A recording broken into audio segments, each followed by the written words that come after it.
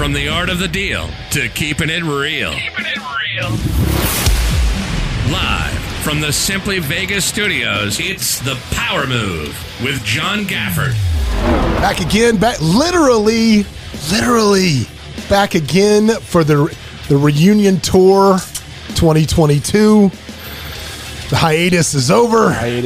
Man, I got Colt and Chris back in the studio with me today, which is amazing. So, hey, my name's John Gafford. I am your host.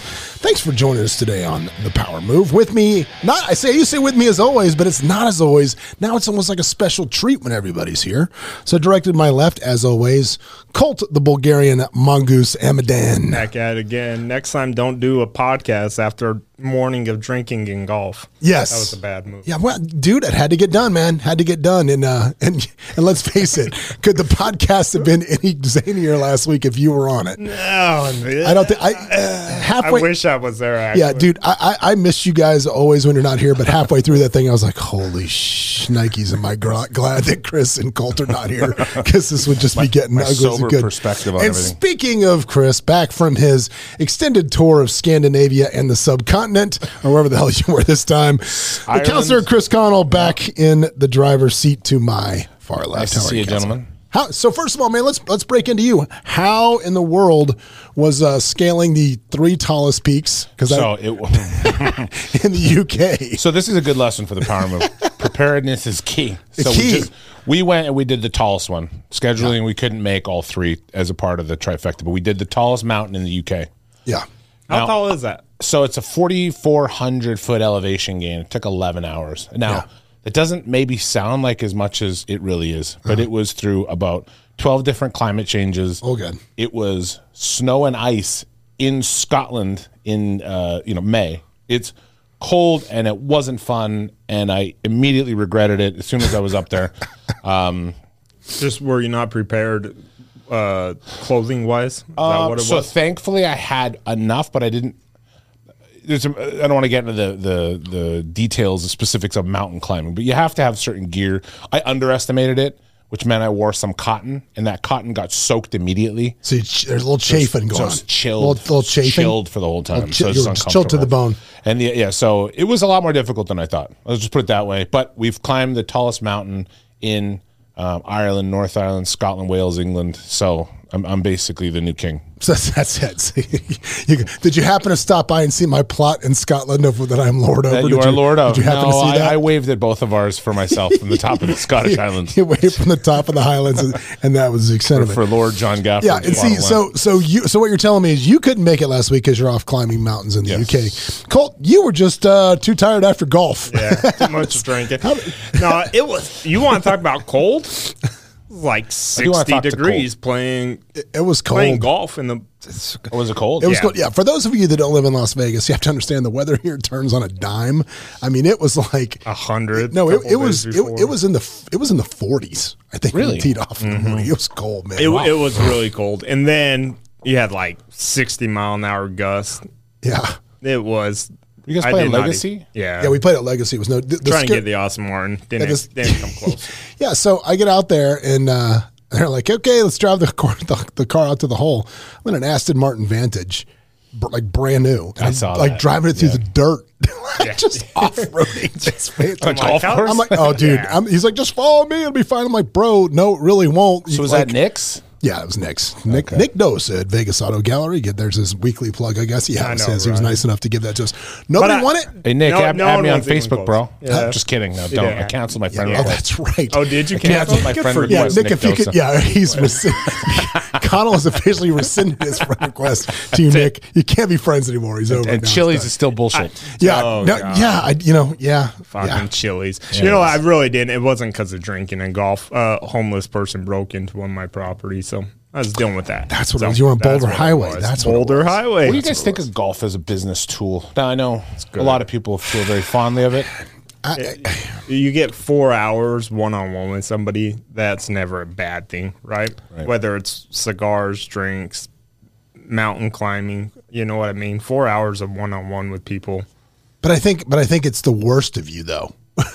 Yeah. I mean, do I really want a prospective client to hear me go, fuck? do I really want that out there?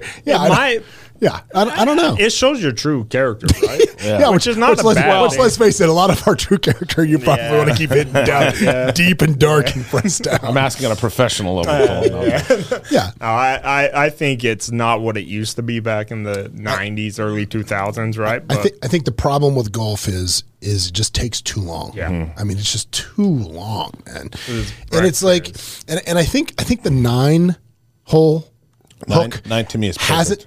Right, but I think it hasn't quite caught on because I think it's like I think we're not quite there yet in the site. Like we want to play golf. Oh, we're just gonna play 9. You're gonna play 9. Yeah, it's like people think it's a waste of time, but to me, it's 2 hours. Yeah, it's perfect. And you can grab drinks after, do all the fun social things of golf, right? So we played at the Las Vegas Country Club. We played 3 days, and I actually saw the Bulgarian mongoose in his natural habitat. Did you? I was so confused because Chris was texting me, like being really precise about real questions. I know, he's like, dude, nice orange thong. And you're like, what are you talking about? He was sitting there asking me about like where I live exactly. And I'm like, right here about this. And it started with the monorail. So I was like, he's like, that's a fucking far walk. And he's just going off. I'm like, what? What did I say to you? Something like, dude, you're getting real personal. Like, what's going on? He goes, I'm playing your course. I'm like, you should have started off. I just want to come by and, jump in your backyard. John came by. I did. John rode the monorail. I did ride the monorail where you were. So Colt, I feel, was a little deceptive about the monorail thing. He drives to the monorail. Yeah, he does. He was talking like, "Hey, let's walk over to the monorail." I'm wondering, he has walked home at night through that neighborhood in the monorail. Yeah, one time. Yeah. That's enough. So I was under this thing. So I'm driving over there to play that course. I played the member guest there. Yeah. It was 3 days. Each round was about 6 hours, 6.5 hours. You want to talk about too much golf? Think about this. What do you ever want to do for 6 hours? Very little. I don't want to sit on the beach for 6 hours. No. I don't want to have the best dinner of my life for 6 hours. No, very little. You better be. I want to sleep for 6 hours. Sleep is about the only thing I want because I'm not there when it's happening. Or you know what else? I want to fly in Emirates for 6 hours. I'll fly in Emirates for 6 hours. Okay. Take that back. There you go. I got one thing. There you go. I'll take 16 hours Emirates. I'll take 16 hours Emirates. What, do you think the monorail stopped in my neighborhood? No. I just thought that I didn't know. We thought you lived in a tent underneath the monorail. I thought the neighborhood was situated in a way where you were a close walk.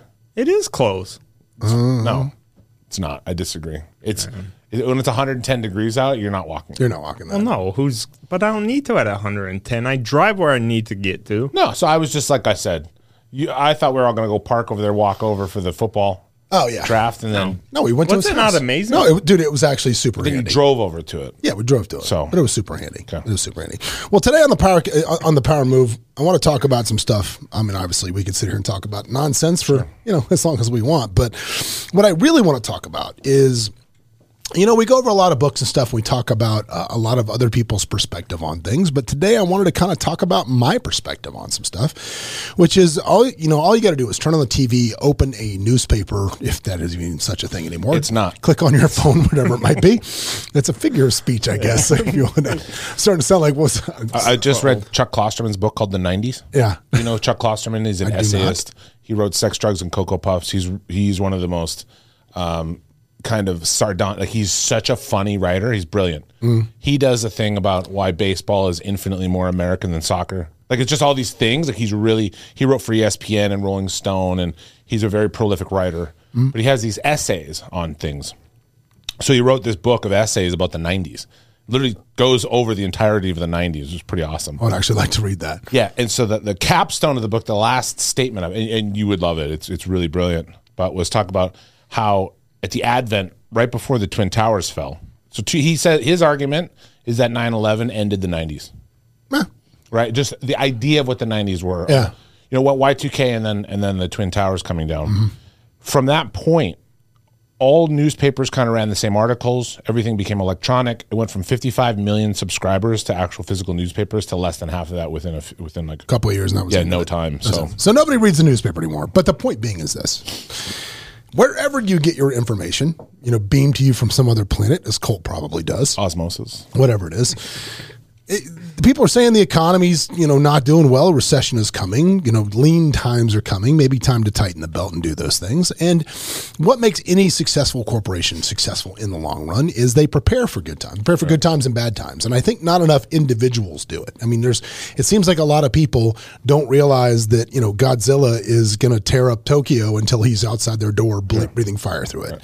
So what we're going to try to do is, while Godzilla might be out in the harbor bubbling a little bit, this is when you maybe go, maybe I should make some changes to protect myself. So I want to talk about some stuff that we do here within our corporations that translate really to you, and that you can absolutely use to prepare yourselves for whatever the oncoming rainstorm will look like. Because the only thing that's sure is about things is they will change. This too shall pass, and the rain is a coming, is what it is. So the first thing I would say is when we look at times like this, is we analyze all of our income streams.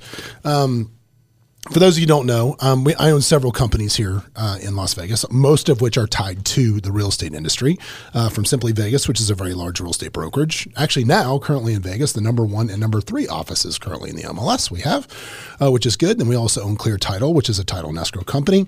And we own Streamline Home Loans, which is the number 1 rocket broker in all of Nevada. We have expanded these businesses over several states, 9 states, and that's just kind of our core business of what we do. But all of those represent a different income stream. So many times when you have different ways that you make money, and in the hustle gig economy, whatever it may be, crypto bros, all this stuff, NFTs going up and down, you've kind of got a little bit of money coming in from multiple places. If you are someone that only has money coming in from one place, we're going to talk about you in just a second. But if you hopefully have been smart enough to acquire more than one income stream by whatever means it may be, I mean, if you're Gary V'ing it up at finding stuff over at garage sales and flipping it, and whatever you're doing, whatever you're doing. You can get paid $5,000 to go find bodies in Lake Mead. Yeah, there you go. If you're body searching in Lake Mead, now see, is that really fair, Colt? Because how many could you find before they start looking at you like this guy might know too many? I feel like this is the easiest way to catch people. They're like surgeon missing person. Yeah, they're like, as well as bodies Colt found. They're like, you know what? It's going to cost us like $20,000 to do a freaking whole thing on it. If we get $5,000, they're turning on themselves for $5,000. That's way cheaper than the Crime Stoppers. It is. But if you have multiple income streams, and hopefully you do, you need to start analyzing those streams as far as the total pie of what they make up into your total pot, if you will. Because what I've found is, and I am a victim of this, is I tend to put energy into not necessarily my highest driving income streams. Mm-hmm. And so I make a point of when we're doing it as a company to break down about every quarter. I'll stop and look at all those revenue streams, see where's my money really coming from? Because if it's all kind of flowing into one account or flowing into one LLC, or if you're at home and you're just you don't own a big company, but it's just you, if it's all flowing into one bank account, well, might not take time to see where this is really coming from. And you may be surprised, because the majority of your revenue may be coming from something that you didn't even realize. Now, if you are someone that if you are a one income earner, if you have a job, that's your job, you get money that comes in from that. When lean times are coming, I could not recommend getting an additional source of revenue any way you can. And there's a million ways to do it. I mean, if you Google side hustle on Google, like 8 million things are going to come up. But essentially anything that can be done with a computer, you can do. I'm not saying you got to get a second job where you go trade your time for money. Everybody that's listening to this, I don't care who you are, you got a skill. You know how to do something. There's something in your head that you know how to do that somebody else does not. Or that would pay you for. Yeah, that they would pay you for it. You can go onto Fiverr. You can go onto Upwork. You can go onto these sites, and you can become a freelancer that works when you want to work and accomplishes these things. You don't have to go get a second job and trade your time for money. That's a really good point. And I think people don't take inventory of their own skills and abilities. Mm-hmm. There's a lot of things that you do at your job that somebody like me, right, who's a small shop, a one-man shop or whatever, would gladly pay somebody a certain amount for me not to have to do it. Yeah.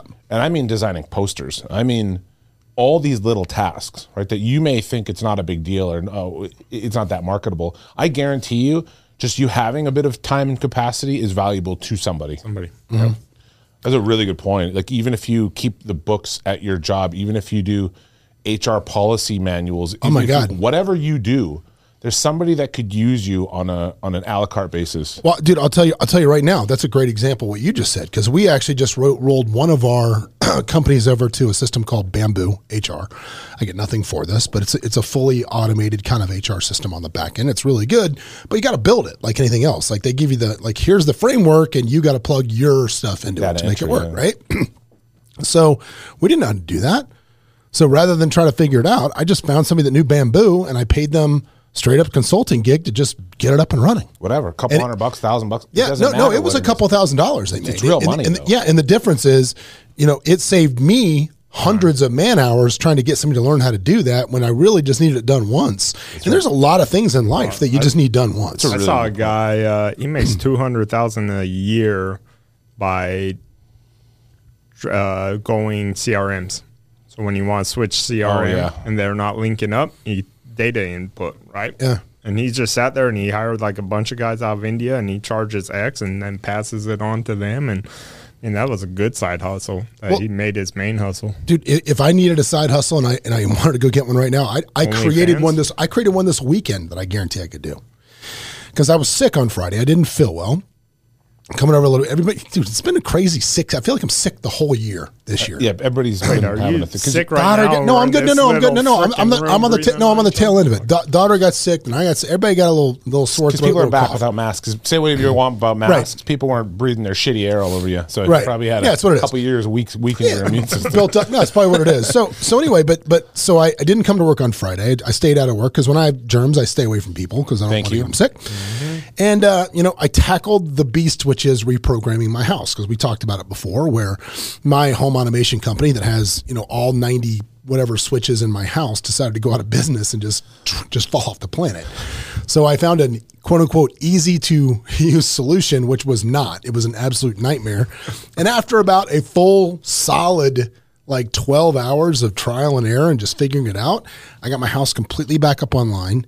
It works now with both Apple Home Assistant and Android, so I can tell Alexa or Siri. I can come over and use regardless of which one of my robot slaves I'm talking to. Which wrong programming? Yeah, regardless which one, the house is now fully working again, which is awesome. But here's the thing: when you do something like that, I got 12 hours invested in this, I could go set somebody else's house up the first time now.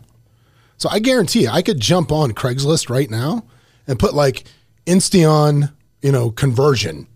And I'm not the only idiot in town that had those switches. There's somebody that's Googling it, because I know I went to Craigslist 5 times trying to find somebody that could do this. Yeah. Before I eventually said, well, I guess that someone's going to be me, because I couldn't find anybody to do it. You could create the market. Yeah, I could absolutely create a market to do that. And I mean, I would have paid, if somebody told me that for $1,000, they would have come over to my house and done this, I'd have paid it.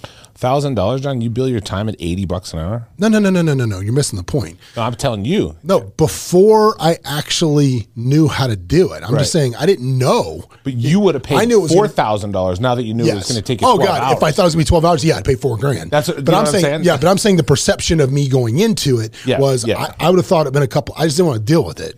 So if you told me for $1,000, because I had no concept of how hard it was actually going to be. Right. Now that you know. Now what I would probably do is I would probably not put a price. I would have them call in and say, have you been trying to do this? And if they say yes, I'd be like, oh, it's $4,000, because I know that they're just we call that price differentiation. Yeah, exactly. They've hit a wall at this point. They're more desperate. But but that's what I would do. Because if you were to say, I'll pay you $1,000 to do it, I'd be like, okay, it better only be 4 hours. Yeah, but that's the point. The point is as you learn new skills through necessity. Understand there's probably other people that need those skills, and you can market them. So anybody says, I don't have anything that's not worth the side hustle, you don't. So the next thing I would say that's important as you're doing your little analyzation of everything and preparing for the impending recession, as they were saying, is evaluate your staff. Now, we look through, and this is going to sound a little ruthless, man. This is going to sound a little cold, but there's two sides to this coin. It's true. When businesses are heading into times where they fear that it may not be as prosperous as it once was, when the surf drops a little bit, if you will, you're looking for every way you can kind of cut your margins. So you're saying, okay, let's look at employee A. Can I get somebody else to do the same thing that employee A does for less money? Yes. So if you are somebody that doesn't have any employees, you do have employees. We all have dependents. What do we got? We got kids. Now, granted, I know you can't fire your kids. Even though God, I've tried. Lord, some days, I've tried. Lord, we've tried. Some days you can't fire your kids. But when's the last time you sat down and asked yourself, how much money am I actually investing in my kids? And I'm not talking about in school. I'm not talking about in insurance. I'm not talking about in food and coverage. I'm talking about in nonsense. I'm talking about in stuff that maybe you don't need to. I have a particularly fortunate situation in that I don't. Yeah. Because my daughter's mother has taken it upon herself to oversupply her with things like clothing and stuff. So it doesn't come out of my end. Yeah, it doesn't come out of your end at all. But the point being is, it's always been a great arrangement. But most people don't even realize how much you give your kids, because it is one of my favorite places to spend money is on my children, and a lot of people don't even realize that. So getting your hands around that. In what way? Like, can you just give an example? In general, like, hey, can I have $10 for this game? Or no, this or that? no. Like we're playing lacrosse, so. He goes out there the first time, and as soon as he realizes he's going to get it, we started with the lacrosse quote unquote starter pack, but as soon as he gets serious about it and he wants to get better, and now I'm asking the coach, okay, would a new head on his lacrosse stick, would a new stick make him better? Yeah, if it's done right and it's strung right, yes, it would. Buy this. And so now I go from the, $55 starter lacrosse stick to the $299 lacrosse head that's now strung. But would that ever change, recession or otherwise? I mean, no, it would, because again, I was making a purchase like that unconsciously, right? I'm not thinking about that. I'm just saying, well, he needs this for this, but in reality, he didn't really need it. Yeah. And I think I just want him, if he's going to, if in either they're going to do something, I want them to have the best resources that they can to try to do as well as they can. So I'm not saying, cut back on your kids, but just be mindful of what you're spending. Yeah, but also volleyball camps. Yeah. But on the flip side of that coin, if you are somebody, and this is you, if you are an employee that earns a truckload of money, you better figure out a way going into this to make yourself absolutely irreplaceable. Right.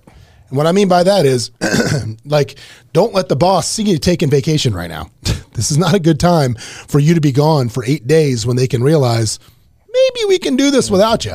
Yeah, the ship's going. Yeah, not a good time. And I would probably be not necessarily up in their grill, but whoever's making these decisions at your boss, I would probably be, hey, what else can I take on? What else can I be doing? What else can I be doing to make the company successful?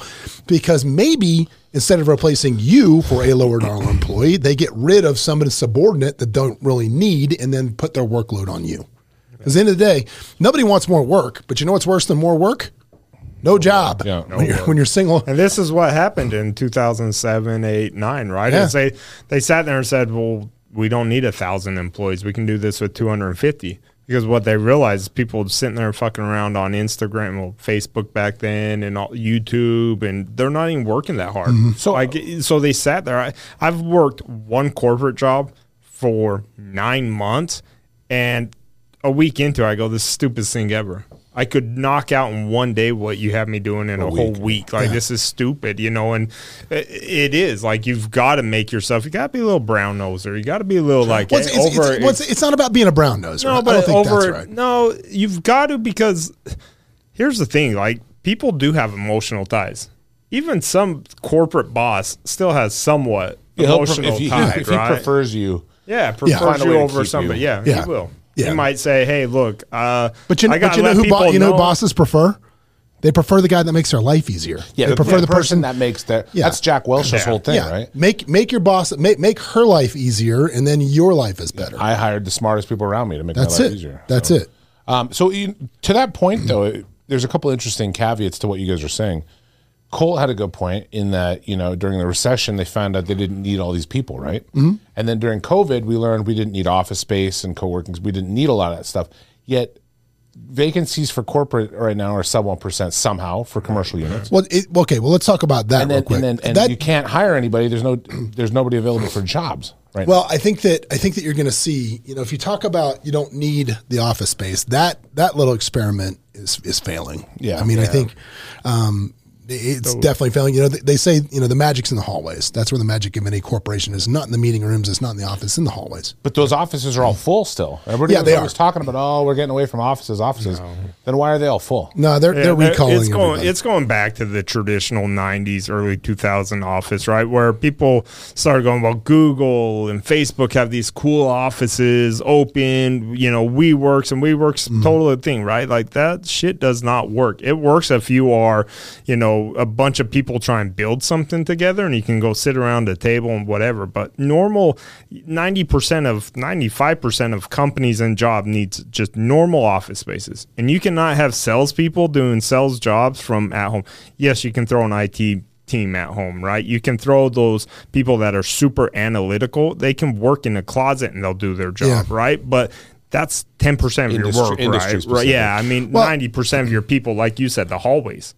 I think here's the difference if you want to run lean. And it's Simply Vegas, we do run very lean. I think a lot of people that come and look at our company are very surprised. Like doing what we do with the joint venture partnerships with other large brokers across the country, like I go and the amount of staff they have is just mind-boggling to me. It's like, oh man, that is a bunch of people for what they do. Like yesterday, I had a conversation with somebody last night, and we were talking about them folding. They're fairly, it's a large company. They were talking about we had our first preliminary conversation about them folding their company into us. I guess because somebody else did it last week, and this person just sparked their interest. So we started having a prelim conversation about that last night, and they started asking me questions like, well, what do you pay your recruiters? What do you pay this? I'm like, I don't have any of those people. Right. Well, like, how'd you grow to that, 600 agents? And I'm like, because we run a good company. Yeah. We don't need people bothering everybody at work all day. People that work for me advocate for. Yeah, it's not what we do. Our employees are our recruiters. Not employees, but our agents are our recruiters, and they're the ones that are our biggest advocates. And just a lot of these positions that he was paying people to do, like I would never even consider having those people because we don't need them, because we've positioned ourselves in our business model to not require a lot of that stuff. Well, but to your point, so before the show, we're outside and the guy came up and, hey, Colt, let me ask you a question, and you're all there, right? Yeah. Right. So, but it's all professionals. It's not like you have a bunch of service staff doing things here. Right. That's where the magic happens in the hallways. Is when you have access to your peers and access to people with knowledge. Because let's say that gentleman that had a question for you, whatever. Let's say he had to get on a Zoom call, try to Zoom you to get that information as opposed to just putting an arm around as you're walking the hallway. And the one thing that you guys do really smart as a business and it shocks me a lot, real estate people don't comprehend this, is you guys utilize, you price per square foot really well. Like you guys know, we have 500 agents. I go into offices that have 40 to 50 agents, and they got three times the size, square right? feet. Yeah, it's amazing. We're gonna talk about that in a minute. We're gonna because that is one of the things we have to talk about is looking, and that's actually the next thing is analyzing budget.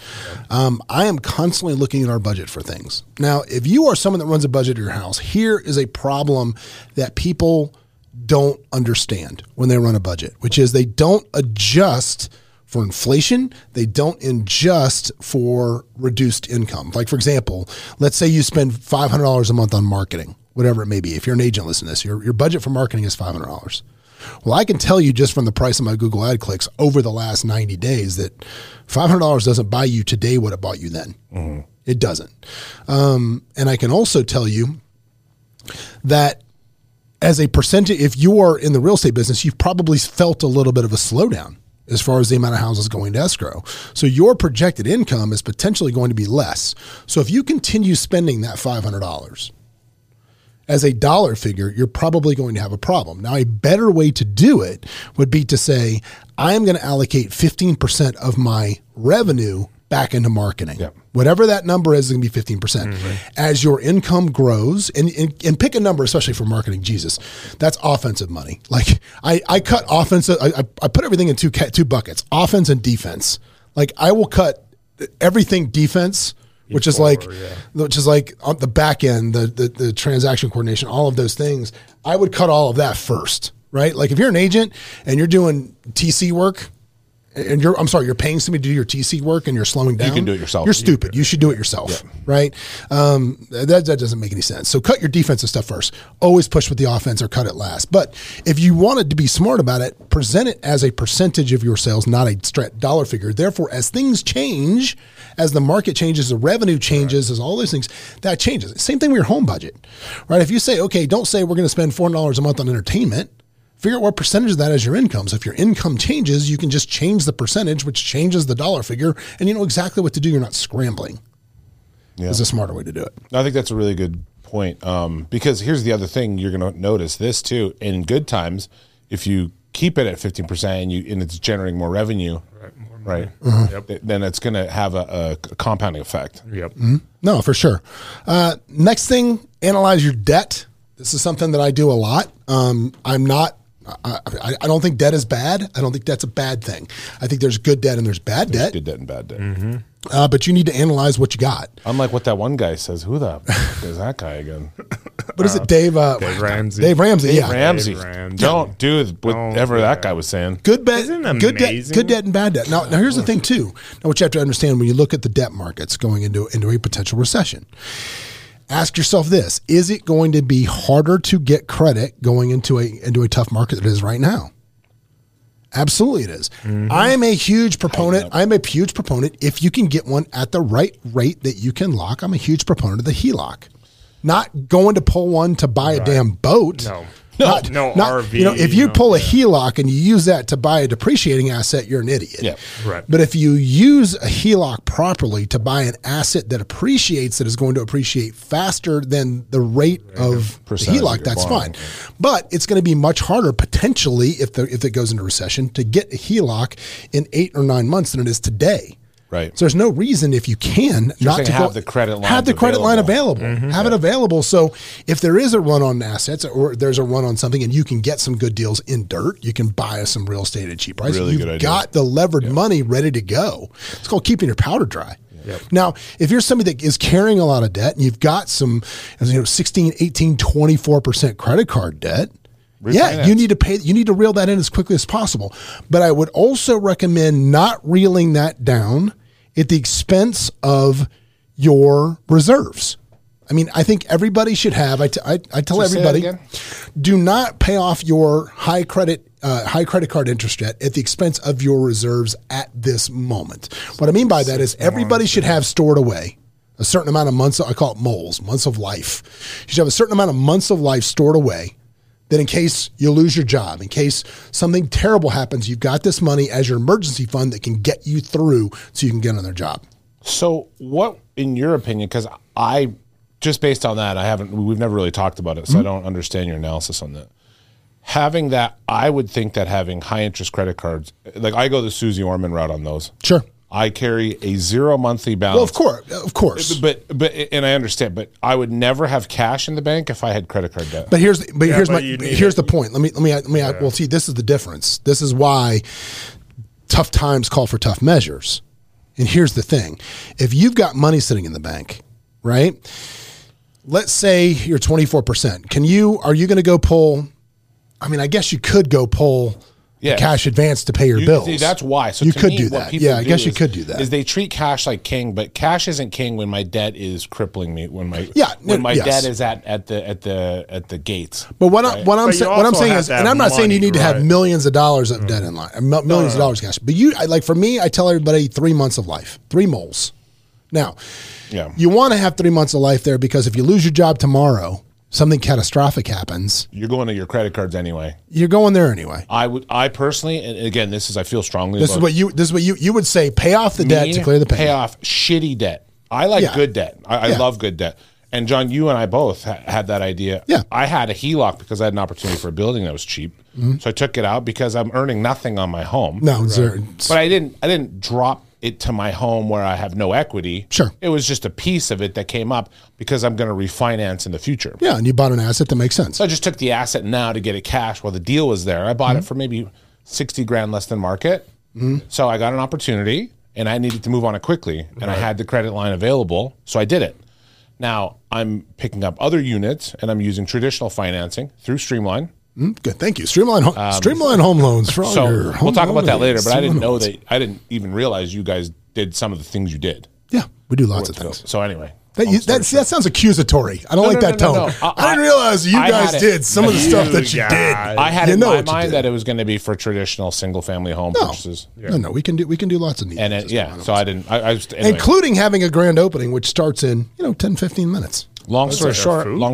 Yeah, the food. At the end of the day, credit card debt is evil because it's insidious and compounding, and people let it get over their skis. I agree. So I would never have the cash in the bank that is outstanding. But you have to have cash in the bank in case, in case worse. I mean, honestly, these guys, people have not 2 weeks. COVID showed how ill prepared people are financially. Right. So I'd rather be paying $150, $200 a month on just straight interest on a credit card if shit got wild than giving up my house or giving up if shit food. got wild, you can do a cash advance. He's saying you do a cash advance on your credit card. Right. I'm just saying, and then default on it. You have to play the numbers of the math on what debt is costing. You know what? I'm going to go with that, Connell. I'm going to go with that. My initial thing to tell people was don't go crazy. Don't keep some powder dry, but don't go too crazy. Because remember also with inflation,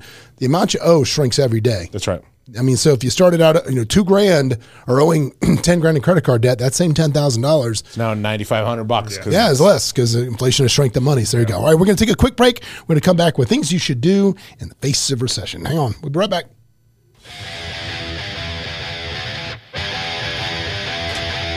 Hey, it's John Gafford. If you want to catch up more and see what we're doing, you can always go to thejohngafford.com, where we'll share any links things we talked about on the show, as well as links to the YouTube where you can watch us live. And if you want to catch up with me on Instagram, you can always follow me at thejohngafford. I'm here. Give me a shout. Back from the break, and this is also that wonderful time of the podcast when I always tell you, if you're listening to us on YouTube, make sure that you like and subscribe and set that little notification for when new videos come up. And whatever podcast system you're listening to us on, make sure you give us the maximum amount of star reviews. It does matter. What do they do in Bulgaria? I don't know. They have like the... They do. Colt's like, for the record, I've never been to Bulgaria. I was going to say, I don't know. Although, however, I do somewhat resemble a mongoose. So we'll go with that. We'll just go with that. So today on the podcast, if you missed part one, this is part two. We're talking about, with everybody talking about recession coming. What should you be doing in the face of recession? So I'm talking about some things that we do within our companies and how they can trickle down and how you can use what big corporations do in the face of slowing times to affect and help yourself. So far in episode one, I guess also call it, we talked about analyzing your staff. We talked about analyzing your budget. We talked about analyzing debt. We talked about really analyzing all of your income streams. So that's where we are. So jumping right back into it, this is the one I think everybody struggles with the most. And this is the easiest one to do, but there's a trick to it, which is auditing your services and expenses. People do not do this enough. Now, if I tell you, Colt. Guilty. Yeah. Well, here's the problem. They don't analyze what they're doing. This is why, honestly, I think when you lose your credit card, it's one of the best things that can happen to you. So we've talked about this. Best things that can I'd happen. rather get kicked in the nuts by Francis and Ngannou about 6 times than do that. I know. However, yeah, there is this tertiary benefit that you're never going to understand until that day happens. Yep. Now, if you have an LVAC membership, they say, too fucking bad. We're going to bill you and then hit your credit on it, by the way. Do they? It never did mine, but they were threatening it one time. I lost my credit card, my debit card that Sons I had of bitches. They're brutal about it. Like, okay, do you got a debit card on something?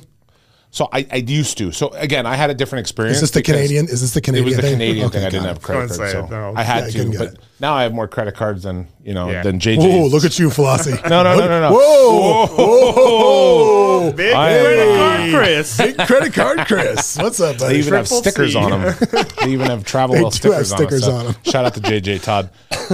So you got to be aware of that stuff. And when it comes down, they say, "Hey, you haven't made your bill." It's like, okay, I'll pay. Wait a minute, I don't need rollup.com's $5 a month service that I didn't know I had. What is that? I've probably paid some exorbitant amount of money for services I totally don't even know. Well, let's talk about that. So with us, within the company, the number one place I look for is SAS, software as a service. Yep. I look at things that we are currently utilizing.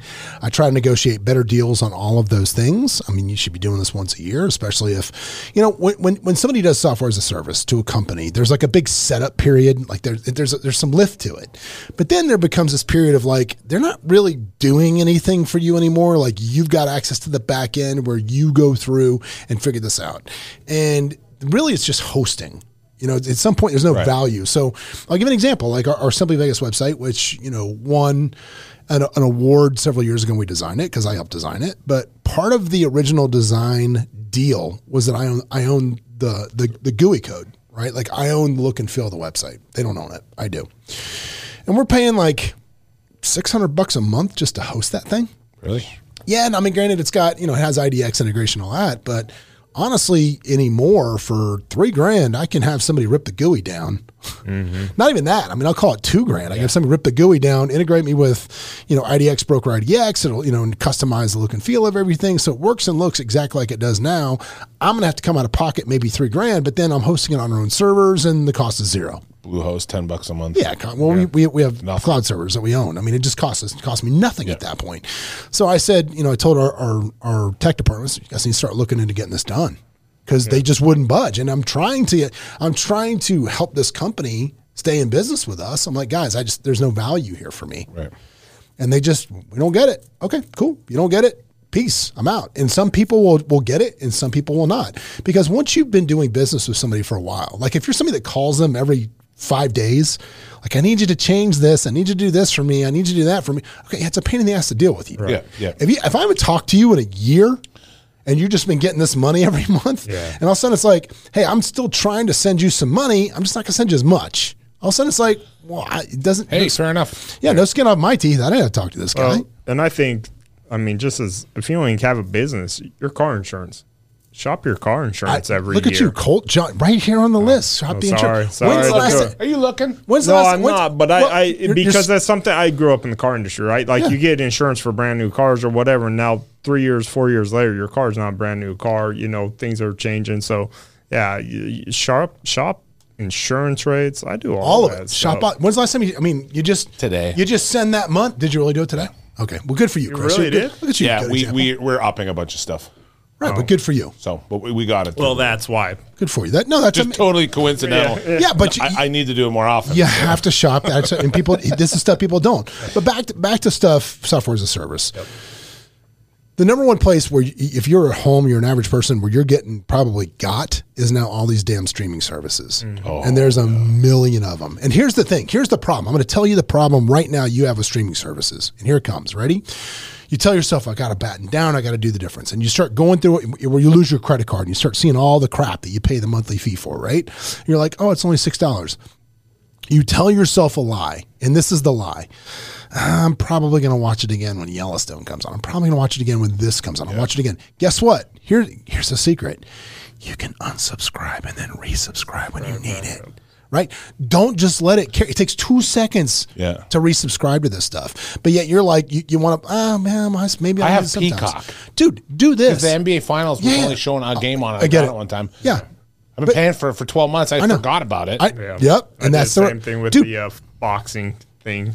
The ESPN. ESPN Plus, not that one. The other one that Connell does, whatever that is. But the same thing. The Zone. No, but dude, go into your iPhone and look into your reoccurring subscription. You'll be shocked at how much stuff. Yeah. I actually, the one app that I do love, InstaRead, where I read the books quickly and decide if I want to read them. Dude, I had 2 subscriptions running at the same time. I have 2 Audible subscriptions. I don't know how that's possible. Right. Like, dude, unsubscribe from everything and then just resubscribe as you need it. And I think you'll be shocked at how much stuff you just completely forget about and never go back to. Or borrow your friend's login. which they've shut down, which is crazy. But yeah. Can you imagine though, you guys? Think about the business opportunity here. If you took all of the streaming services and put them all on one platform where all the channels were there at once. We just had everything? Man. God. Can we only dream? What a world. Cable television. Forget cable, you'd have cable television. Like I thought it was you guys such a have great- Cox because my Cox I has did. I gotten hate it. so Okay, expensive. $300 a month. That's why I joke around. All right, let's talk about that. Yeah. How many people just have Cox cable at their house because they've had it forever? I canceled it. My cable bill at my house, and I think we may have now found a slution with the YouTube TV thing. I think YouTube that might TV be a is solution. infinitely better. Yeah, that might be a solution, but we have so many TVs. I won't mention how many we have because it's egregious. But we have so many different things. I had to have Cox cable because like DirecTV couldn't do it, whatever else.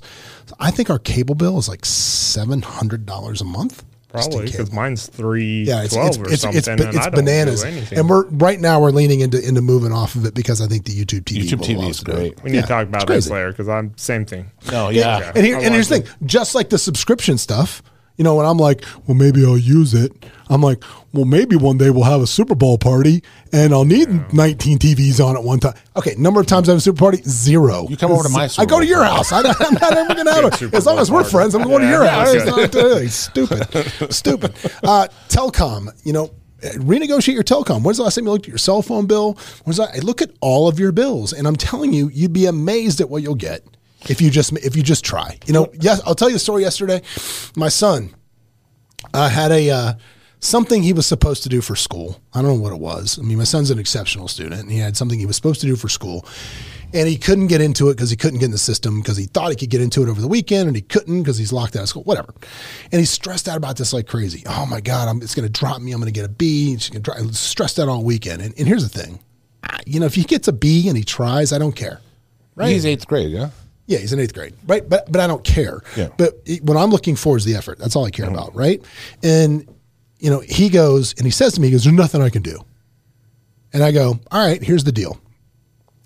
If you get a B in this class, I'm going to take away your phone for the entire summer. So I told him, I'm going to take it away for the whole summer if you get a B. Eyes got real big. And Guess who figured it out? Hang on. And my wife goes, why don't you just email the teacher? He goes, I don't think I can do that. I go, you're losing your phone. It's up to you. Man, I would try a whole bunch of stuff right now, buddy. Right. Yeah, so yeah. no, so he gets the email from my wife. He emails the teacher, and she responds back with, Hayden, I know the complexity of the novels that you read. Don't even worry about doing it. Don't even worry about Just it. about asking. Right? And the point was, when he got done, I looked at him and I said, just so we're clear, I could care less about the B. I could care less. I care about the fact about- that you said there was no move, because there's always a move. There's always a move somewhere. So yeah, there you go. 100%. Always something you can do. Don't tell me there's nothing you can do. It's bullshit. This sounds shitty to say, and I've said this before, and what I mean by it is less sinister than what it sounds like.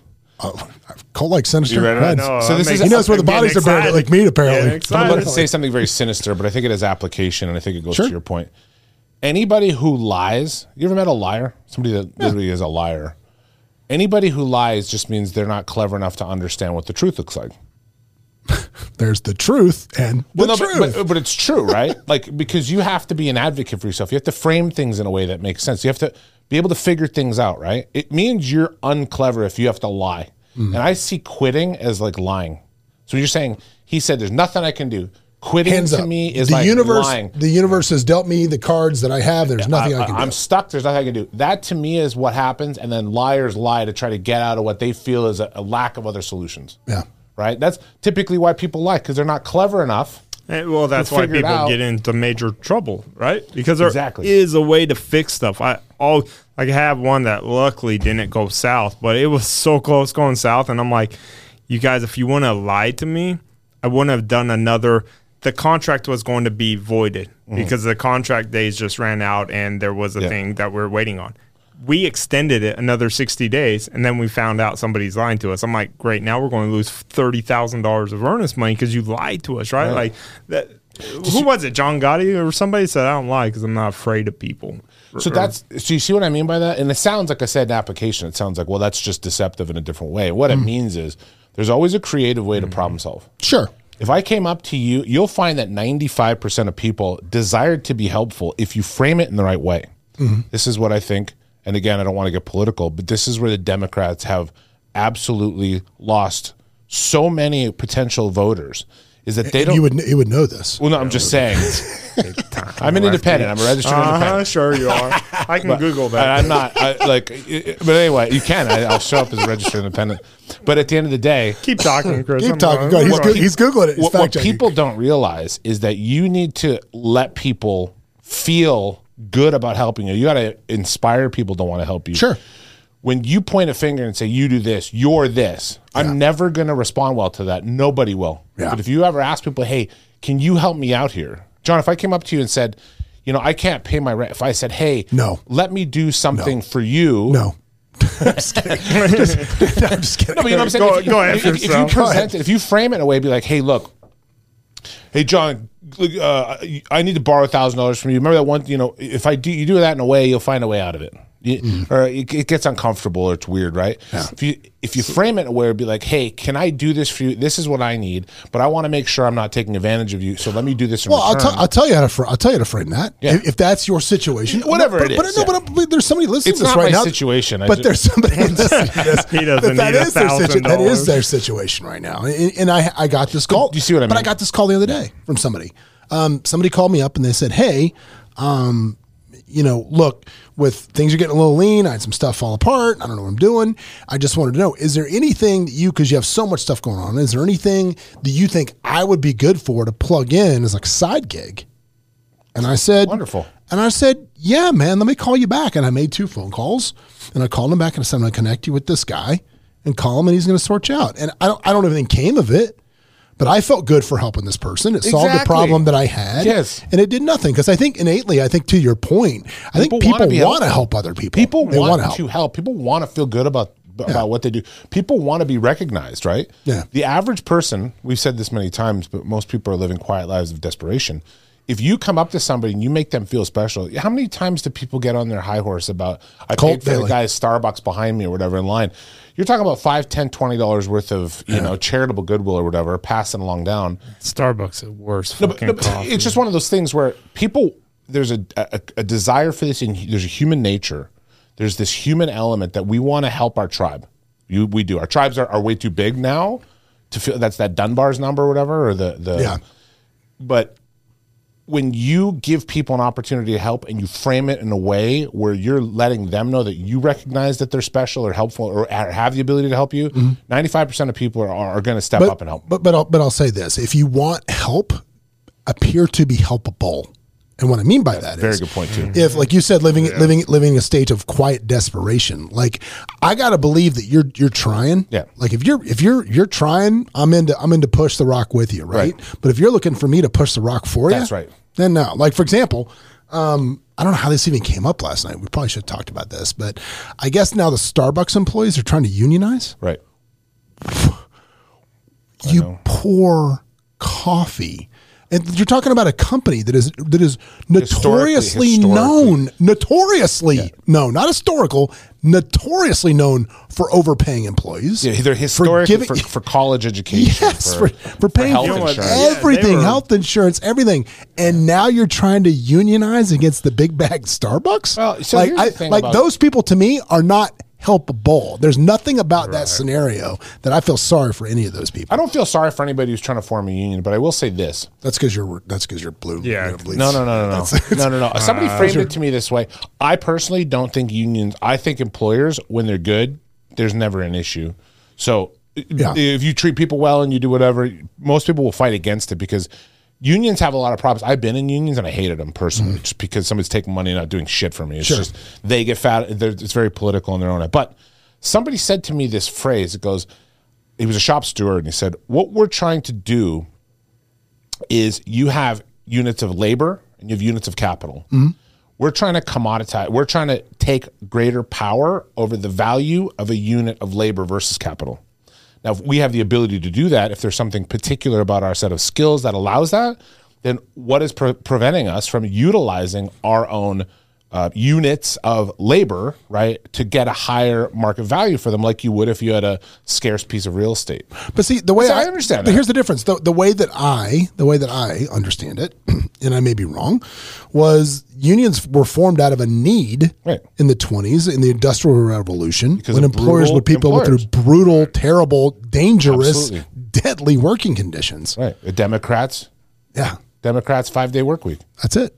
All these things, right? See, he pushes all the positives, doesn't he? No, but what I'm saying is, if Republicans would have done 4 days, Chris. Well, here's the thing. I can dabble and understand both worlds, but if you're somebody that isn't, an owner of the means of production, I understand why you would want to empower the value of one of your units of labor. So I don't begrudge that. Now, me personally, as the owner of the means of production, if I was in that situation, I may shut them down and fire them all. Some people think their labor's more special than it really is. But you got to understand the value of each in your market. If you're being overpaid, then if you go to do that, you may be cut out. But if you're being underpaid and you do that, it may work out. It may work out. If may is the key word. Yeah. So that moves us to our next thing here that I think you need to do is audit your own efforts, right?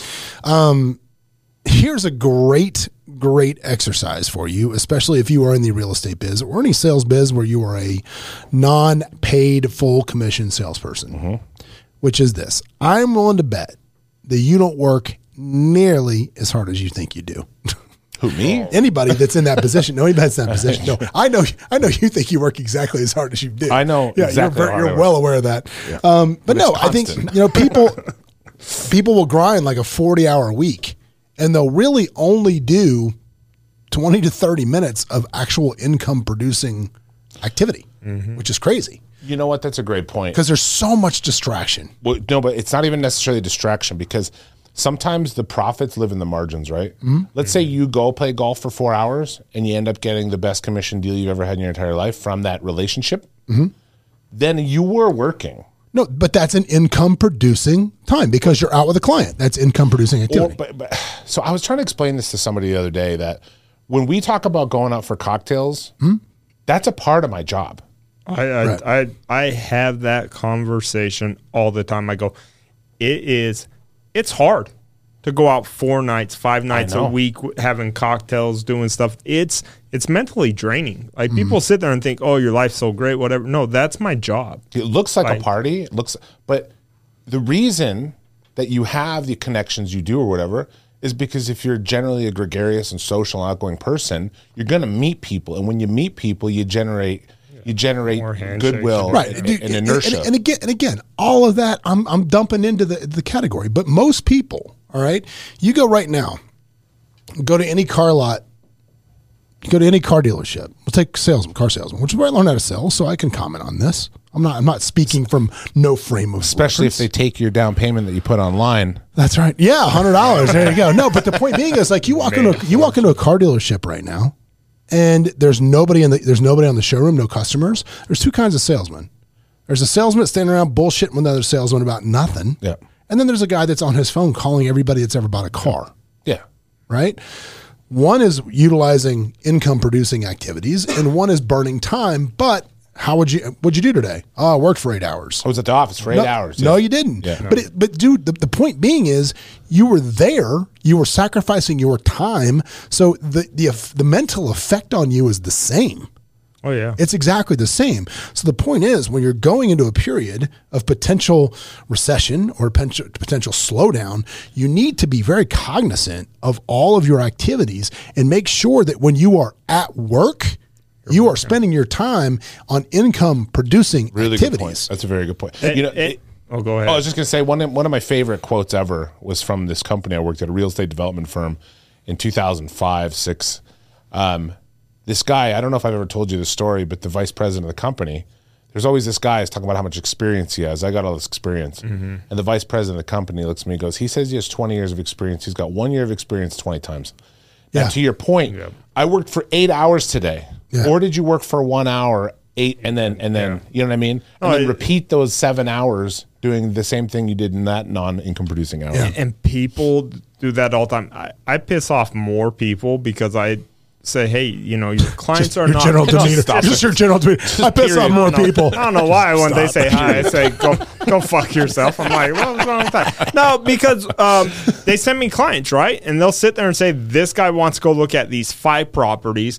And I call the person, no experience, they have no income, they have no reserve set up, everything. I say, you're not ready, call me later, right, when you're doing it. And they get so mad. Well, you couldn't even go show them? No, I'd rather go sit at the bar by myself for 5 hours than go drive around. Waste my time. Waste time, money. gas. Like, no, I would rather sit by myself than waste my time. And that's where people don't realize that is your time is money. Certain level of confidence and experience before you realize that, though. Oh, yeah. Yeah, I think, most people don't realize that, there's 2 types of people. There's innovators and there's executors, right? Wow. And, there's probably more than that. But there's 2 people. There's those that need a full explanation for things. And people that figure it out. But my point being is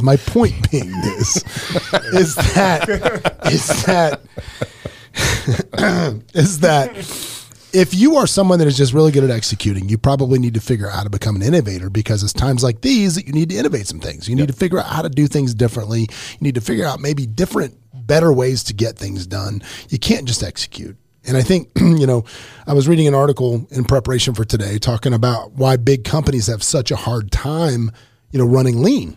Why a lot of them, when they try to lean down, it really implodes, because most of the big CEOs that run those companies are exceptional executors. They're not necessarily the idea people.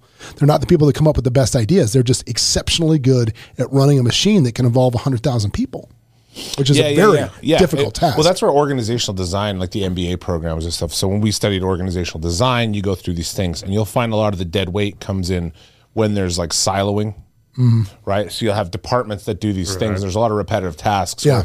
There'll be 67% overlap here. Right. So you only need 2 people doing it, but they're so siloed, and there's a breakdown of communication between the organization. And so a lot of times they don't audit, to your point. Yeah. They don't audit their own process. They don't bring the Bobs in. You got to bring the Bobs in.